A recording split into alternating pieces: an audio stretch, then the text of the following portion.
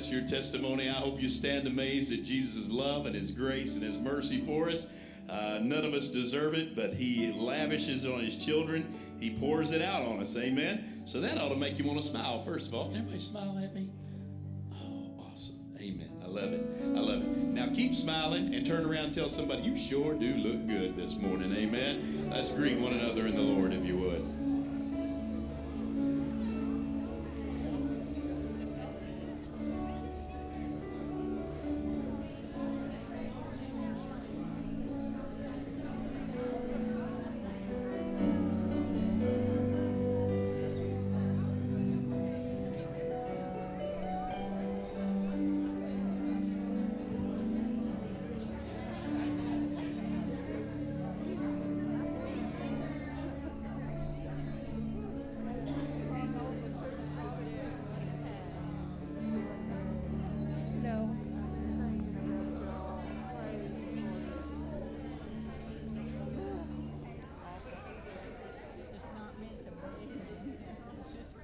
All right, if you would, you can find your place and go ahead and be seated. We've got just a few announcements I'm going to give you. That's some good fellowship going on, isn't it? Amen. This is a family, so that's what family sounds like. Amen. We're glad you're here. I hope you are gearing up for a wonderful Thanksgiving week. And, man, we're going to have a good time. I hope you spend time with your family. I hope there's a lot of laughter around the table and joy. And, man, just God pours out his blessings on us. Just a few announcements. First of all, any visitors in the house today, we don't want to embarrass you, but we do want you to fill out a card so we know that you were here. Any first-time visitors, just lift up a hand if you would. Thank you right there. If we can get them a card. Anybody else? All right. Brother Nelson's going to get you a card. If you would fill that out, put it in the offering basket on your way out. We're so glad that you're here. Don't forget, giving can be done. There's envelopes over there. You can give in an envelope with a cash or check. But you can also give online now, and that's on the screen there. That tells you how to do it. Just go to giving.landmarktyler.com. Set it up one time, and then that's the only time you got to set it up. Don't forget, we always need volunteers. So I'm going to give you where we need help, mainly in volunteers. The yard team and the cleaning teams. These rotate. If you get on a cleaning team or a yard team, maybe once a month, just trying not to burn anybody out, but that kind of depends on how many volunteers we have. So if you can be on a yard team or a cleaning team, see me, and I will hook you up with the right person. That helps the church save money. We don't have to pay people to do those things. We also need help for Wednesday nights and Sunday mornings. Always need help in children's ministry. Even if you're not a teacher, if you can just kind of help us corral kids, herd cats, you know how that is. So they need help, just somebody in there kind of helping them control things. So see me if you can do that. And then I want to give a big thank you, man. If you were not able to be here this past Wednesday night, we had an awesome Thanksgiving family meal. And I want to thank everybody who cooked, everybody who organized. Yeah, give yourselves a hand. I mean, the house was full. I don't know that the house could be any fuller than what it was. And we just had a wonderful, wonderful time in the Lord, all right? But now this Wednesday, what we normally have done for the last few years, because Thanksgiving week is so full for everybody and people have extended, yeah, baby, because everybody has extended family and you're probably trying to do, dinners for everybody. We've done this the last few years just to give you time with your family and for you to cook and do all those things. There will be no Wednesday activities this Wednesday before Thanksgiving to give you time to be with your family. I'd be okay if everybody just said that. Every time I preach, you just say, yeah, baby, amen? That's as good as amen to me, all right? Then don't forget, then next Sunday will be movie night, the last Sunday night of every month. We've been showing The Chosen, so come and do that, 6 p.m., free popcorn, free candy, free Jesus, amen. We are now taking donations for our Christmas Angel Project. That's where we have Christmas for a lot of our kids. We, especially all of our bus kids that we bus in on Wednesday night, we're gathering money to go buy gifts for them. Many of them, I know last year when we gave out the gifts, we tried to get every kid 2 or 3 gifts. And many of those kids, that was the only Christmas gifts they got last year. So we're continuing to do that. So if you want to make a donation for that, just make a note on it that it's for the Angel Project. All the money will need to be in by December 17th because all of our children's workers will go shopping before the 20th, because our Christmas party will be Wednesday, December 20th, and that's when we'll give out all the gifts, okay? So again, you can start giving towards that. Just if you do it in an envelope, just mark it Angel Project, or if you give it online, just make a note on there when you give online, Angel Project, all right? Also, last year we started a new tradition. We had a tree that was a Christmas tree family ornament. And so it's kind of our family, this is your church family, whether you knew it or not, brothers and sisters in Christ. And so we had a tree that was nothing but ornaments from home that are special to you, that mean something special to you, and you can display those. And so we'll have a tree set up in the next couple of weeks or so. And so bring those. If you made one, if you brought one last year, just bring it back. If you didn't, then we want you to find a special ornament and hang it on the family tree, all right? You can go ahead and start bringing those too. Last but not least, we're taking a mission trip to Monterrey, Mexico. That's the dates on that are February 24th to the 29th.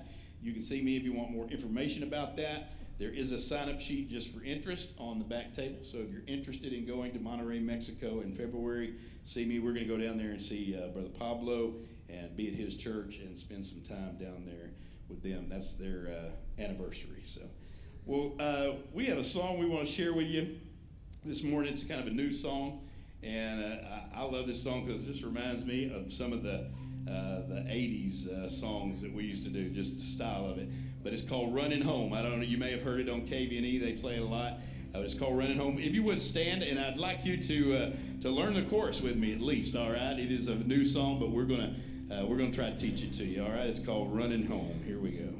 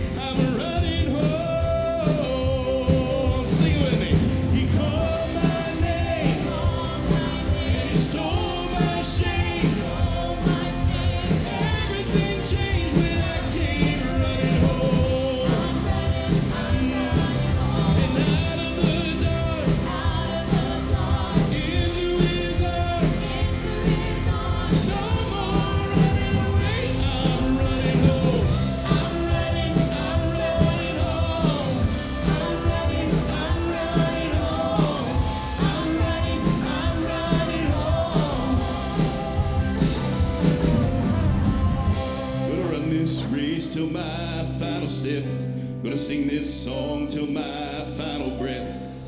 Let the weight of this world go. Gonna be no tears, gonna be no pain. When I see that smile on my Savior's face, I won't be walking, I'll be running home. He called my name, stole my shame. Changed when I came running home. And out of the dark, into his arms. No more running away.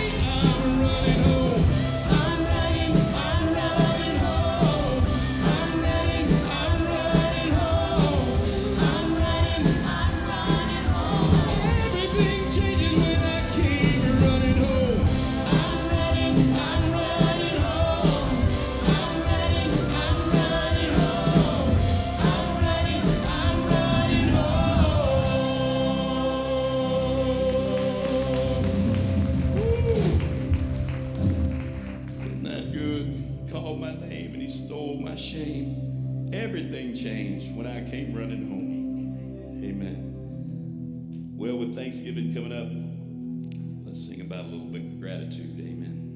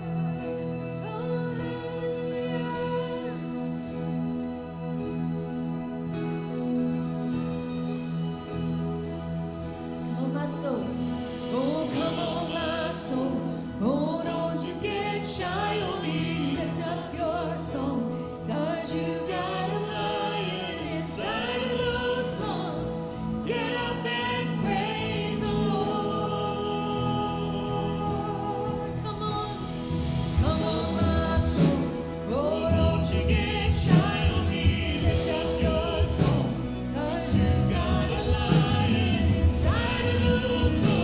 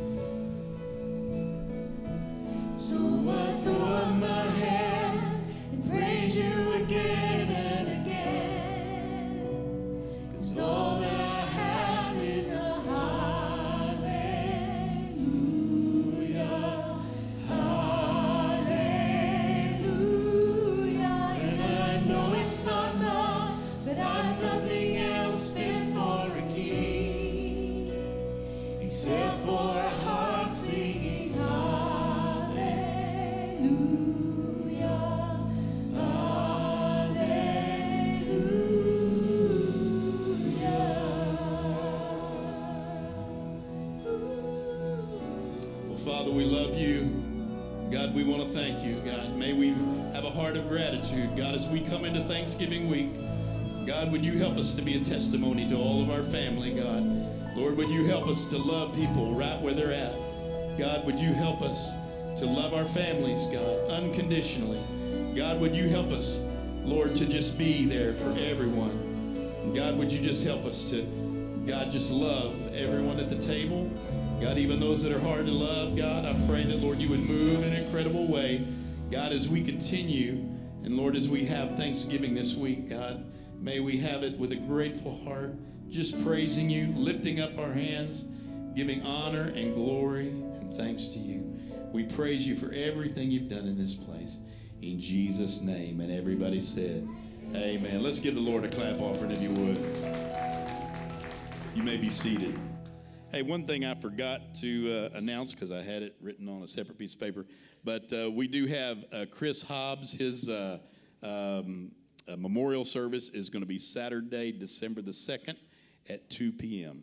So, and everybody is invited, so you come, and we want to celebrate Brother Chris's life. All right, Saturday, December 2nd at 2 p.m. Hey, this is Brother Ronnie filling in, playing the bass for us. Give Brother Ronnie a big hand. Amen. Awesome. Brother Ronnie, thank you, brother. Children's Church, yes. So we have Children's Church. We have the younger kids. We'll meet Miss Louisa over here. Miss Tracy Littles is going to be doing our big kids over here, giving them the lessons. So the big kids meet over here at this door. Little kids meet Miss Louisa over there at that door. We just thank all of our children's workers, everybody who helps with our kids. Yeah, give them a big hand. Well, it's Thanksgiving, and last few years I've done a message just on basically a thankful heart.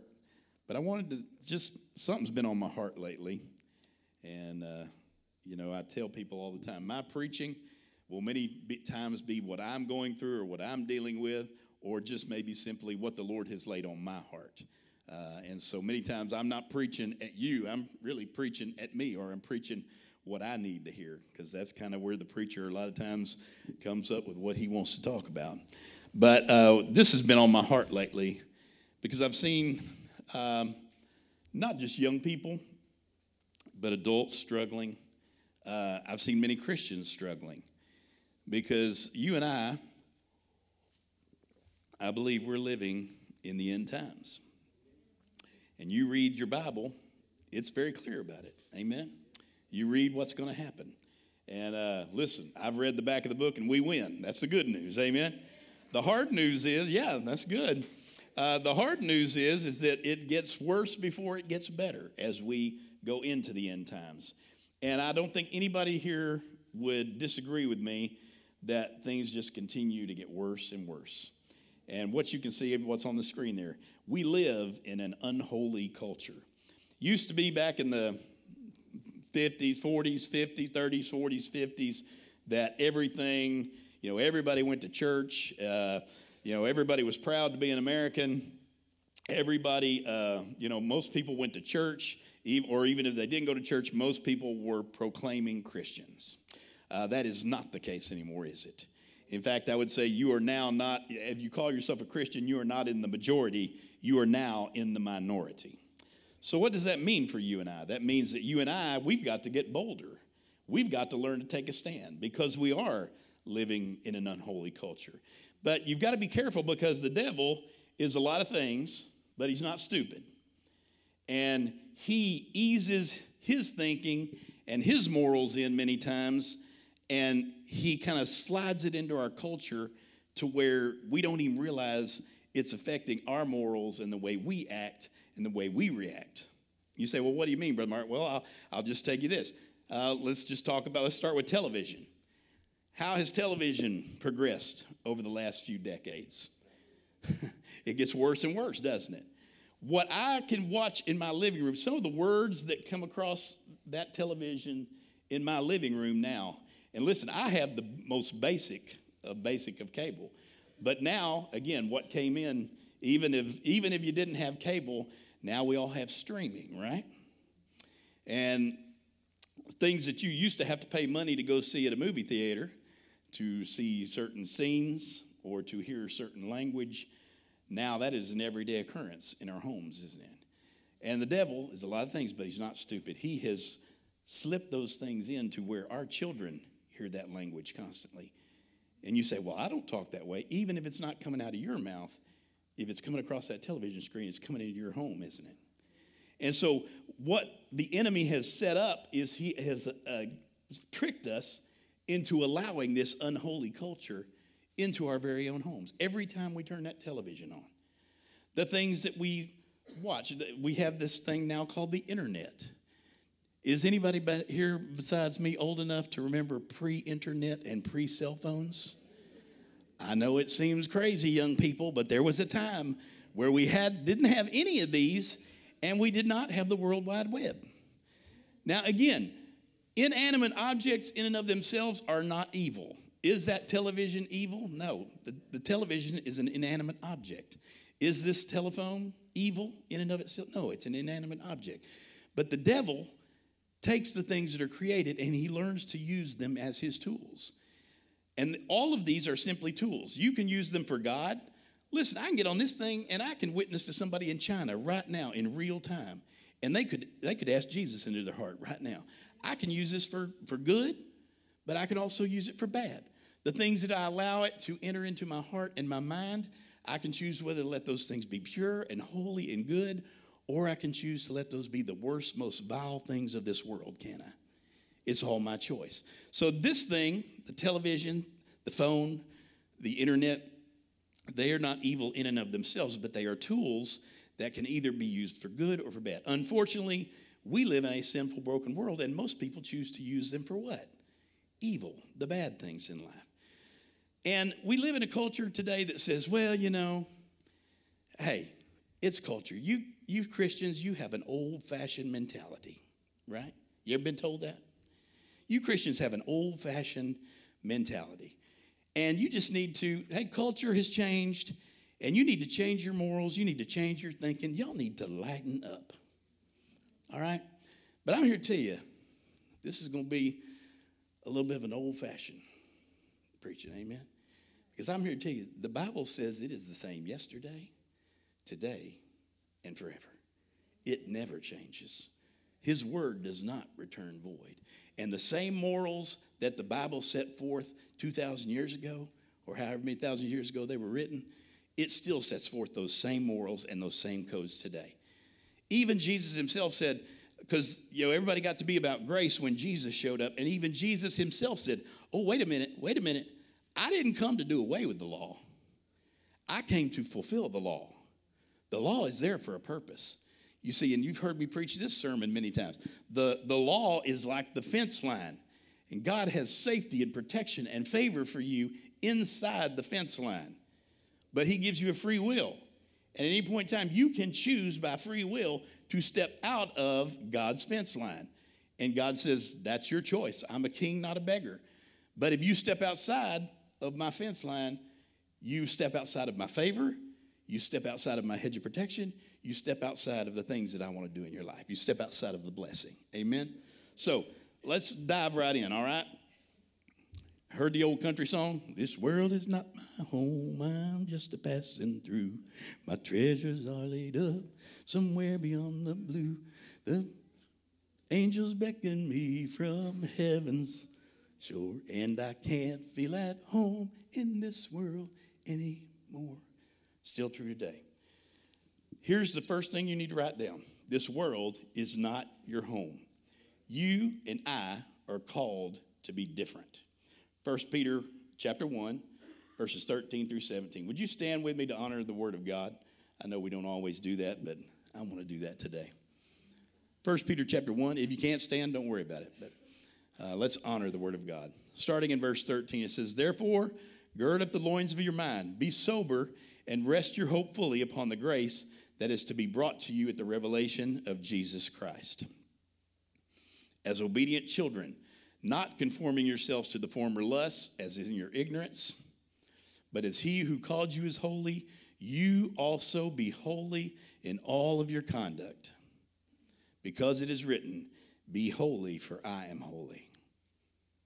And if you call on the Father, who without partiality judges according to each one's work, conduct yourselves throughout the time of your stay here in fear.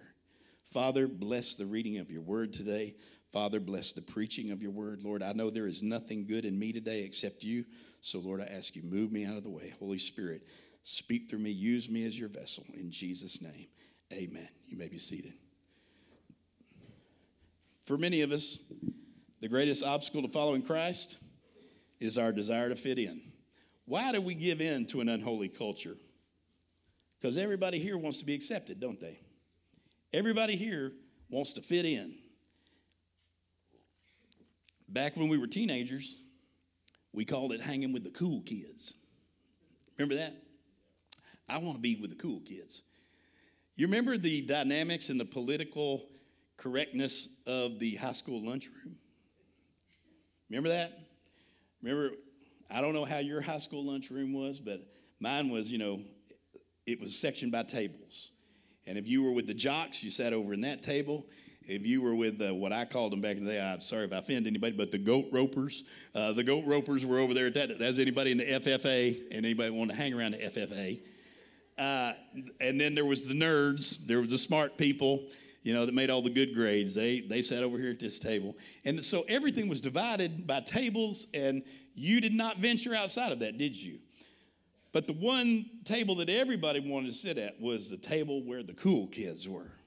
And listen, from day one, that's been all of us. We just want to fit in. We want to be considered a cool kid. We want to be considered. And so does that go away once you graduate high school? No, it does not. It manifests itself in different ways as we become adults. But you get a job, you go to work at a company, and whether we want to admit it or not, that desire is still there. We still want to connect with the good people, the people, that we think everybody thinks is cool at work. And so we want to be accepted by that group. But God did not create you to fit in. Let me say that again. God did not create you to fit in. God created you to stand out. And if God created you to stand out, what does that mean? He created you to be different. That verse we just read and talks about, be holy because I am holy. God says, I didn't call you to look like the rest of the world. I called you to be different. And you're going to see how culture has tried to lie to us. Culture has tried to lie to us. God never says that you blend in. You are set apart. You're different. Jesus said it this way, wide is the road and broad is the path that leads to destruction. In other words, if you choose the way of the world, that's a big highway. That's the road most everybody's traveling on. But if you want to do the right thing and you want to be different and you want to live a holy life, that is a narrow, narrow road. And so wide is that highway that leads to destruction. And that's the one everybody is on. You see, many people want to say, well, Jesus, let's look at Jesus. And a lot of people don't read their Bible and they're speaking ignorance. Here's what culture has lied to you and say, and it's a lie straight out of hell. Well, Jesus, he just loved everybody. So, we just need to accept everybody. Jesus was love and Jesus was tolerant. No, he was not. Now, does Jesus love people? Yes. Can I tell you this, though? Love and tolerance are not the same thing. Now, especially young people, you are getting a very, very different message. They're telling you, everybody needs to be tolerant. Tolerance is the key word. To the point where tolerance becomes intolerant. Because we want to be tolerant towards the things we want to be tolerant towards. But then Christianity, what happens with Christianity? The one group that nobody's being tolerant with and everybody's intolerant with? Christians. Right? So culture has just taken what we've done and it's just shifting and it puts just enough truth in it to make it sound good, but it's a lie straight out of hell. Jesus did love people. Did Jesus love people? Yes. And here's the defense that people use. Well, Jesus, he hung out with prostitutes and with sinners and tax collectors and drunkards, and Jesus hung out with them. Listen, Jesus didn't hang out with them for the same reasons you hang out with them. Jesus did not hang out with them to do the things that they were doing. Jesus hung out with them to bring them to life change. life. He was not tolerant of their lifestyle. He loved them. He loved them where they were at. And this is, we have an old saying in Christianity, hate the sin, love the sinner. And that's really what Jesus did. He loved everybody, but he understood that sin is what makes everybody broken. And he was not tolerant towards what they were doing. Every sinner he encountered, when he went to dinner with the prostitutes and the tax collectors and the drunkards, he was not telling them, y'all, I just love you. Just keep doing what you're doing. All roads lead to heaven. It's all good. That wasn't what Jesus was saying. Jesus the entire time was calling them to repentance. He was calling them to life change. So you and I have got to understand what culture, the lie that it wants to spew to you is that, let's all just be like Jesus. Let's all just love everybody, be tolerant of everybody. All roads lead to heaven and everything's going to be okay. As long as your heart is pure and your intentions are pure, it really don't matter how you live. That is not the same Bible I have. Amen? Jesus loved them. He hung out with them. Now, and he did. He had the harshest words for the religious people. But I'm here to tell you, he didn't cut them any slack either. They were just in a different type of sin. The sinners, the prostitutes, the tax collectors, and the drunkards, they were in one kind of sin, but Jesus like, these people are just sick. They just need a doctor, and I can help them. Now, this group over here, the religious people, they had self-righteousness. They were holier than thou. They lived in legalism. Their sin was different, but it was still sin. It's a different kind of sin. In fact, Jesus said, you know what? I can help these people over here a whole lot easier than I can help these people over here because they got a different kind of sin, and it's an even harder sin to crack. That's a harder nut to crack over there. So I'm going to hang out with these people. I'm going to change them first, and I'm going to keep telling these people over here, you're not right. You need to change it, all right? But listen, was Jesus tolerant towards any of them or towards any of those lifestyles? No, he was not. He had very harsh words. And he drew people to himself because he knew he was the key. All right? So young people, as you're going out there into life, well, Brother Mark, what should I do then? Love people. Love people like Jesus did. Love them. But don't go out with them to participate in the same lifestyle that they are. Listen, I have homosexual friends that I love, and they know my stance.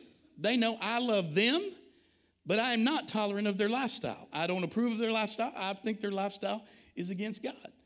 Brother Mark, that's not culturally correct. I'm sorry, and I don't care. It is biblically correct. And what we need to understand is we don't need to be culturally correct. We need to be biblically correct. And so those folks know I love them. They could call me in a moment's notice. I would be there for them. In my other job, I run sound at events. I ran into one of my friends the other night at an event.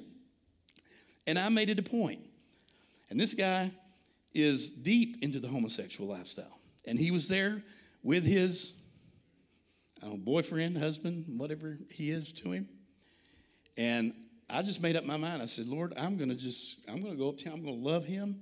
I'm just going to hug him. I'm going to love him. And I'm going to tell him how good it is to see him and how much I love him because I want him to know that. And you could tell this guy was not expecting me to be there. And you could tell because I had been his pastor at one point. And you could tell it made him highly uncomfortable. Made the sugar daddy over here real uncomfortable. But I wasn't there for him. I was there for my friend. And I hugged his neck. And I said, I love you, man. And it's so good to see you. How are you doing? And we didn't talk long. We just caught up for a few minutes. And I could tell it was highly awkward for him. But I had made up my mind. I want him to know I love him. I love him. And I want him to not be in that lifestyle. I want him to choose different. But I wanted to call him to repentance. Listen, now, do I have my own issues? Yes. Do I have my own sins? Yes. Are those sins any more sinful than homosexuality that he's living in? No. So I have a lot of grace and mercy towards him. I'm not saying don't have grace and mercy. But listen, Jesus is calling me to repentance out of my issues, and he's calling him out of his issues to repentance. It doesn't work any different for him than it does for me. And so I just want to love him where he's at. But I'm not going to say I'm tolerant of that lifestyle. I'm not going to say, well, the Lord understands and everything's going to be okay. Listen, now they're just in sin. It's no more different any sin than I do. And you may say, well, Brother Mark, you don't understand. I got a family member who's living a homosexual lifestyle. Well, congratulations. If you didn't realize it by now, everybody in this room's got a family member who's in a homosexual lifestyle. So don't think you're anything special. Well, I know, but, I just want them to know that God does love them. And listen, and it's sin. It's because we are all born, and I need you to hear this part right here. We are all born with the bent towards some kind of sin. Everybody in this room is an addict to something. So we are all born with the bent. Some of you, it's alcohol. You are born, and because what you grew up in, and because of the DNA, and because of the home that you were in, you are highly more likely to be an alcoholic.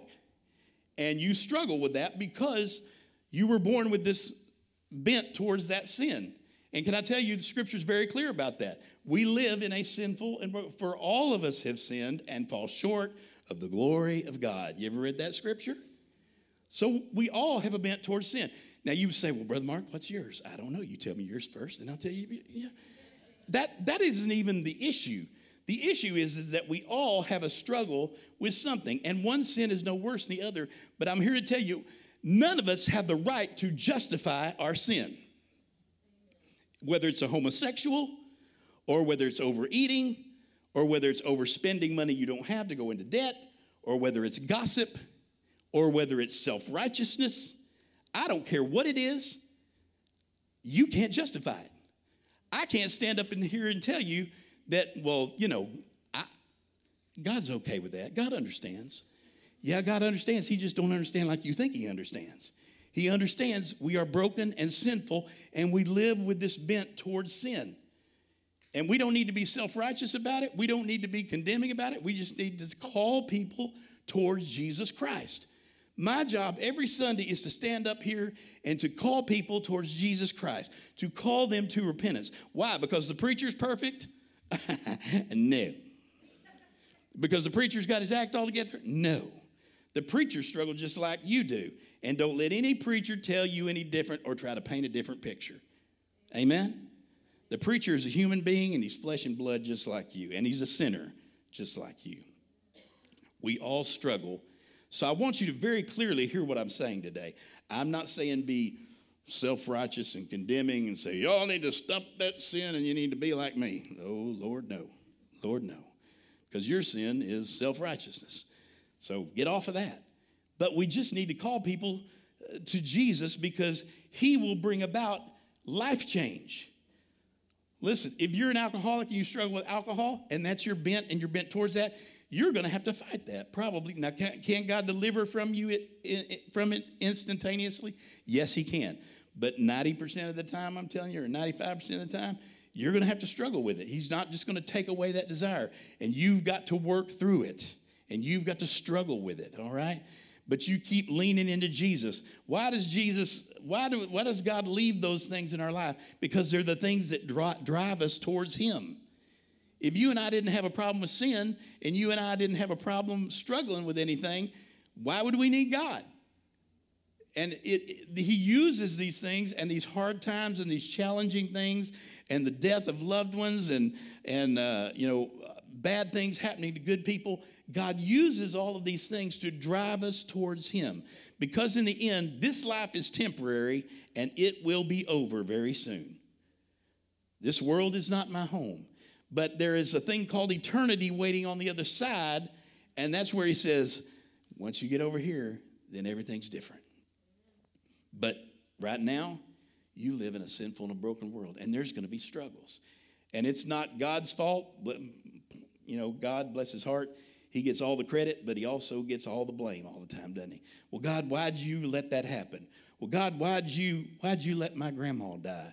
Or God, why'd you make my daddy do this? And God says, you have a free will, and there's sin in the world, and that's why those bad things happen. And he says, you've got to live in that world, but one day, if you know me and I'm your Savior, you're going to live over here in this world, and all that will be done away with. Every tear will be wiped away, every pain, no more sorrow, no more pain, no more suffering. Amen. So why does it matter? Many people today in our culture will just tell you, just live like you want to. It don't matter. Why does it matter? 1 Peter 1, 18 through 21.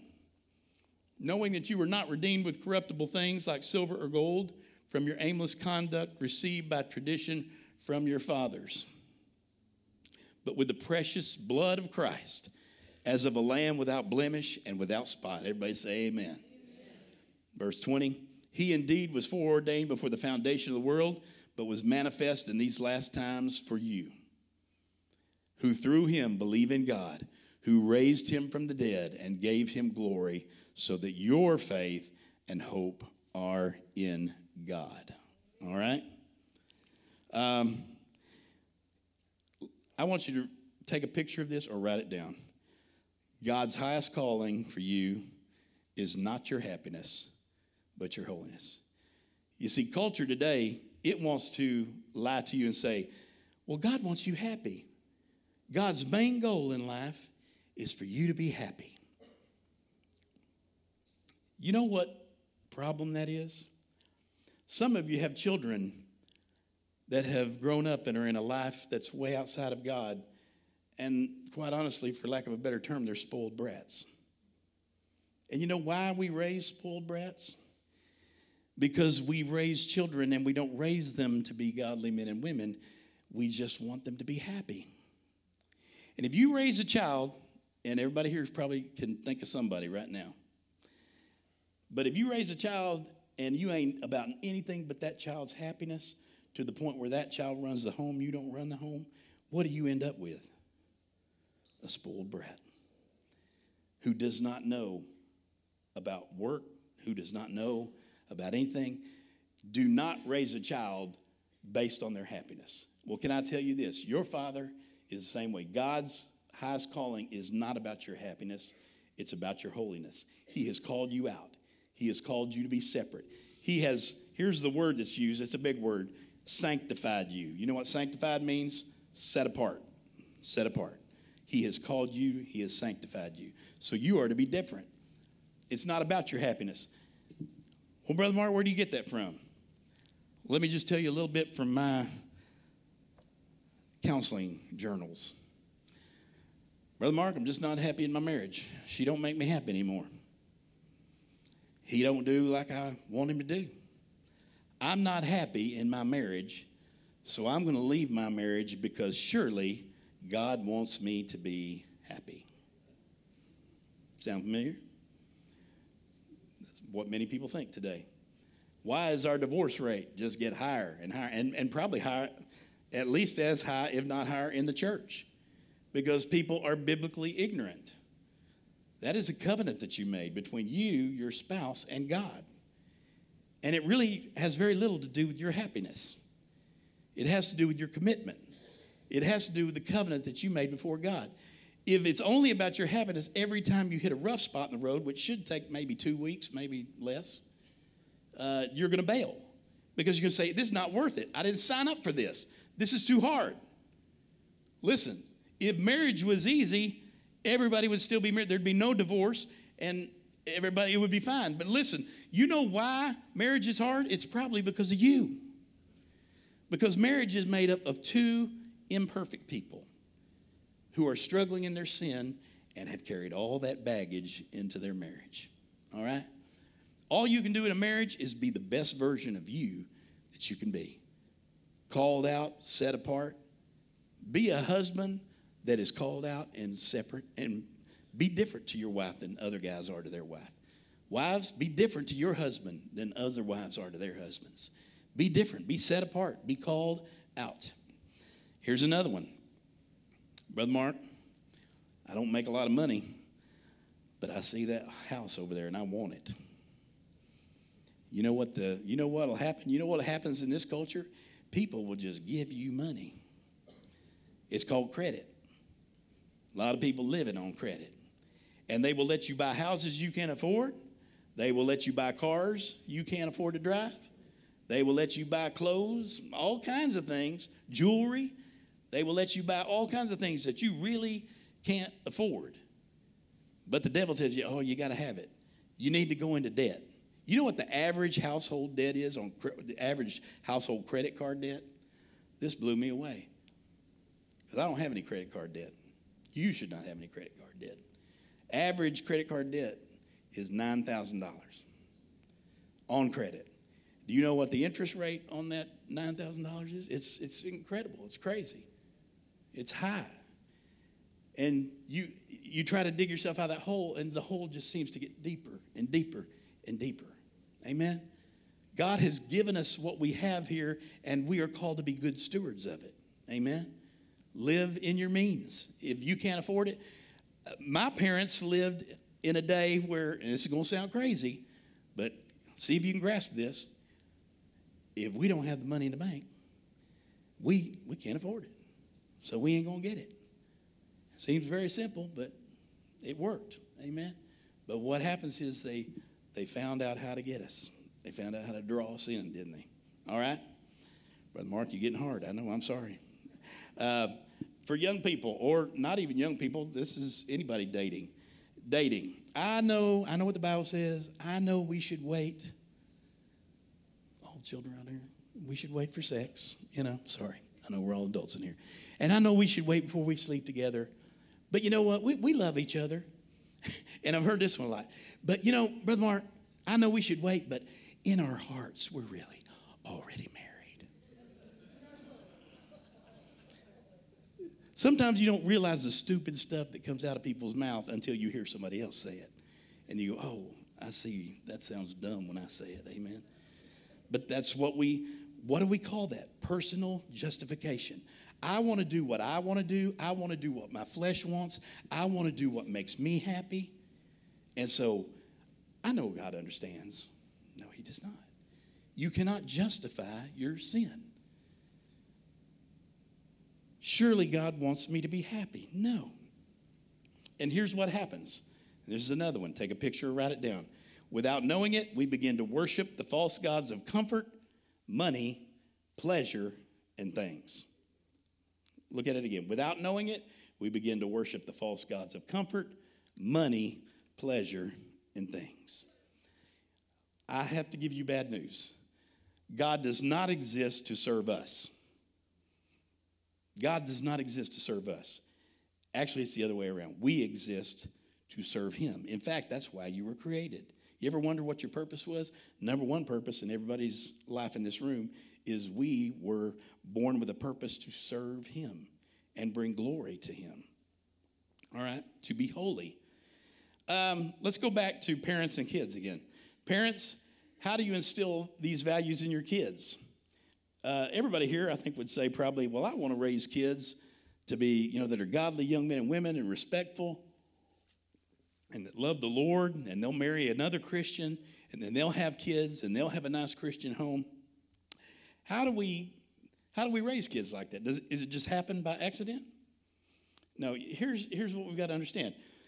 In order to raise kids like that, you must model how to be different. Listen, I didn't sit down and have a class with my kids on how they were to date other people, how they were to treat other people. You know where they picked it up from and where they pick it up at your house? How did I treat their mother? How did their mother treat me? How did their mother and I interact with each other? Did we cuss each other? Did we call each other every name under the book? Did we, when we got in the sandbox, did we throw sand at each other and just get angry with each other? No, everything is caught, not taught. Now, can I tell you this? Does that mean you're not to teach? No, please teach your children. Let the words come out of your mouth. But they're looking at your life a lot more than they're listening. And so way more is caught than taught. So my kids, the way they turned out with all their flaws and their good things, it was what they caught from what was modeled before them. What was our household like? Was our household perfect? No, I can guarantee you it was not perfect. But Julie and I, we tried to model what we wanted them to be. We wanted them to see what kind of person to be by the way we lived our lives. If you think you're going to live one way and your kid's going to turn out another way better than you, you've lost your mind. Amen? You can't expect children who are different from the world if you're not. You can't expect children that grow up and be respectful and happy and well-adjusted and mentally well-adjusted if you're not. Amen? Because here's what we want. I hear this all the time. Well, I just want my kids to do better than me or have it better than me. They don't need that. They need to see exactly what they need to grow up to be. And they need to see it modeled in the home. Because that's the only hope you have, really. Because we are fighting this culture, and they're getting, once they hit about 12 years old or even less, they're being way more influenced by the culture than they are by you. So from 0 to about 11 or 12, you better get it in as good as you can get it in. Because once that starts, the clock's ticking. And, most of their values are already established by that time. Once they hit 11 or 12, their values and what they're going to do and how they're going to turn out in life, most of that's already in them. All right. Culture says Jesus showed love and was tolerant. I got ahead of myself, gave you the key thing before we ever started, but I was so excited to give it to you. Love and tolerance are not the same thing. Write it down, take a picture of it. Culture says Jesus showed love and was tolerant. Love and tolerance are not the same thing. Jesus loved people in their sin, but he did not condone their sin, nor was he tolerant of their sin. He called everyone to repentance, to change their lives, and to live for him. I'm going to ask the band to come as I give you these last 2 points. So the band's going to come back up, and we're going to end it with a time of response and then a time of worship. But I want you to look at these last 2 statements. I'm going to wait till they get in place because I know how everybody's ADD is, mine included. Amen? All right? Throw the first one up there. Everybody needs to hear this. And this is not for the person sitting next to you. This is not for your husband or your wife or your spouse. This is for you. Jesus is not tolerant of your sin. Jesus is not tolerant of your alternative lifestyle. Now, you may think that only has one meaning. When you and I think of alternative lifestyle, we think of one thing. But can I tell you this? Every time you live in sin, that is an alternative lifestyle. It's the alternative to the way the Lord wants you to live. So really, every time we live in sin, that's an alternative lifestyle. And Jesus is not tolerant of your sin, and he is not tolerant of your alternative lifestyle, whatever it is you struggle with. All right? The second thing is this. He loves you, but he is calling you to spiritual transformation. You know why this message burned on my heart so much? Because I see young people and middle-aged people and even older people just giving in. This is just too hard. And I've got news for you. It'll get harder before it gets easier. And I see so many people just giving in. That's just what culture says. Let's just roll with it. It's too hard to fight them. It's too hard to fight. It's too big of a battle. And I'm just weak. I'm tired. I'm sorry, Lord. This is too hard. I can't do it. I can't live a set-apart life. I can't live for you. I can't live a life. I like my sin too much. It's my comfort. It's my security blankets. I know you understand. And God says, I understand. I understand. You're caught in your sin, and you need to be set free. And those whom the Son has set free are free indeed. But he is a king, not a beggar. He is calling you. He is wanting you to lay it down. And I see so many people, Christians included, just giving up. That's why this message is burned on my heart so much. Because I just see people giving up. I see some of your faces. And in your face, I just see, Brother Mark, I'm too tired. I give up. And I want to tell you today, don't give up. Don't give up. The key is not how you start the race. Everybody starts the race good. The key is how you finish the race. And unfortunately, I see very few people finishing the race good these days. So I am compelling you. You and I, time is short. Your goal and my goal is to change this world and take as many with us as we can. Because guess what? Whether you want to realize it or not, we are on our way out. And you may say, well, Brother Mark, you know when Jesus is coming back? No, I sure don't. But guess what? I'm 60, fixing to be 61. On my best day, I'm in the last chapter. And tomorrow's not guaranteed. You may be younger than that, thinking, oh, I got plenty of time. You don't know that. So whether he's coming back for you, whether you get to meet him on the trumpet on the day, or whether you're going to die and meet him, it's going to be way quicker than you thought. I'm fixing, in January, I'm going to turn 61. I'm like, where'd 60 go?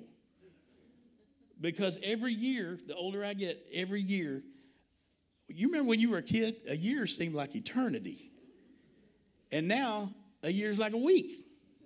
And I'm like, where did that go? You know, here we're fixing to go into 2024, and I'm wondering, what happened to 2023? That was way too quick. That's just the way life goes.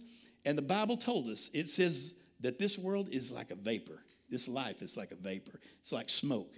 It's there for a moment, then it's gone. So guess what? Your job, my job, is to live every moment till our last breath proclaiming him and living for him. Not judging people, not condemning people, but calling people to Jesus Christ. Life change and spiritual transformation. Would you bow your head and close your eyes? Maybe you're here this morning and you say, Brother Mark, I'm not sure if I'm right with God.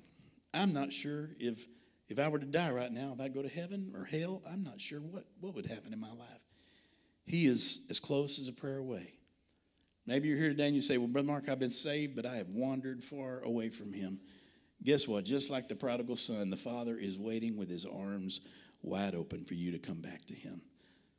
So if that's you today, if you need to ask the Lord to be your Savior, or if you need to recommit yourself to him, I want to invite you to say a prayer with me, because he is just as close as that prayer today. Would you just pray this prayer in your heart with me? Say, Dear Jesus, I admit that I'm a sinner. And Lord, I believe that you died on that cross for my sins. And I admit I need you. I need a Savior. And right now, the best way I know how, Lord, I ask you to come into my heart, to forgive me of my sins and save me from myself. Now, every head's bowed, every eye's closed. You may think, well, that was a simple prayer. It doesn't take a lot of head nod. You don't have to know theology or be a seminary graduate. You just need to be able to recognize you're a sinner and that you need a Savior. And he is as close as that prayer. If you prayed that prayer today, I don't want to embarrass you, but I would like to pray for you. If you prayed that prayer today as a prayer of salvation or recommitment, would you just lift up a hand so I could pray for you? Thank you. Thank you. Anyone else? Thank you. Now, we're going to have a time to respond to that. Maybe you need to come and join the church because you're not part of a church family. Maybe you need to come today and have somebody pray over you. And I'm going to have a couple other guys here. Hayden's going to be on this side of the stage. Brother Martin's going to be on this side of the stage. I'm going to be in the middle. If you just need somebody to pray over you, we would be honored to do that. If you just need to come and pray yourself right here at the altar, you are welcome to do that. Father, have your will and your way during this time. In Jesus' name, amen. Would you stand? And we're going to sing a little bit. You respond if you need. You come forward if you need to.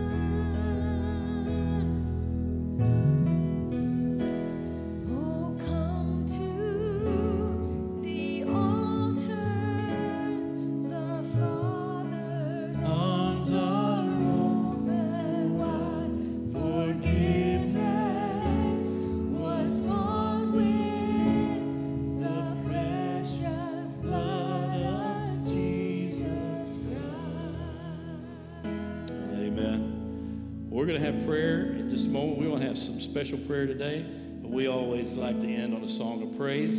So if you would, sing with me. The solid rock, my hope is built on nothing less than Jesus' blood and righteousness. Amen. Let's sing it together.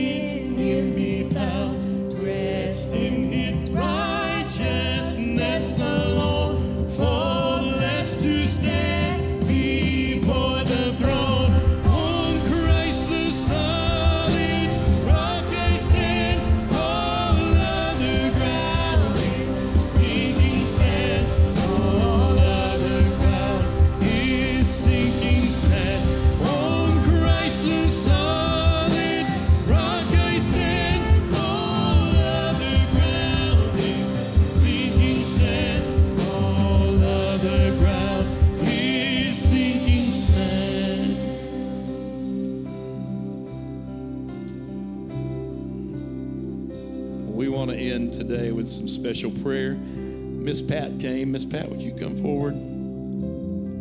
She just asked us if we could pray together as a family. Her husband, Brother Bill, as many of you know, has been having some issues, and they cannot figure out why his breathing is so labored and what's going on with him. He's having another heart test tomorrow, and as you know, she's very worried. And listen, this is part of what a family does, amen.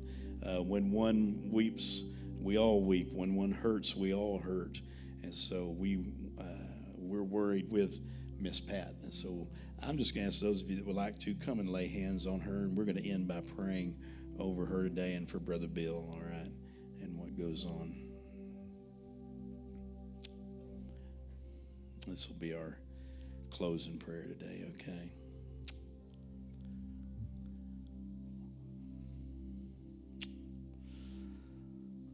Well, Father God, we love you, and we love Miss Pat. We love Brother Bill. And Lord, we know that Brother Bill, he's been struggling with these health issues for a while now. And Lord, I know it worries Miss Pat, it worries the family, God. And I just want to pray, God, you'd give them an answer, Lord. I just want to pray, Lord, that this test tomorrow would reveal something, God. Sometimes the worst part, even bad news would be welcome rather than just not knowing anything. And so I just want to pray you give them some answers tomorrow, Lord. I pray that this test tomorrow would bring about some answers and some direction in treatment, God. And Lord, we just put our trust in you, Lord. We know you're the great physician. Lord, we know that you use the doctors, the nurses, surgeons, everyone, God, to bring healing, medicine. But God, there's nothing better than the great physician and our healer, God. So we ask you to touch his body, heal him, Lord. Give him breath in his lungs, God. Strengthen his body. Give him energy in his body, Lord. And Lord, again, I just want to pray for answers. That's more than anything. That's what we want. We want answers and a way to treat, God. And just I pray that you make his body stronger, make his lungs stronger, God. And Lord, I pray that even right now that he just have an energy and a strength and breathing like he hasn't had in a long time, Father God. And we love Miss Pat. God, help her. Lord, take her worries and her fears, anxiety, God. We just lay them at your feet, Lord. Wrap your arms around her. Give her incredible peace, peace that passes understanding, God. And help us to stand around her as her brothers and sisters in Christ. In Jesus' name we pray. And everybody said, amen. Amen. God bless you.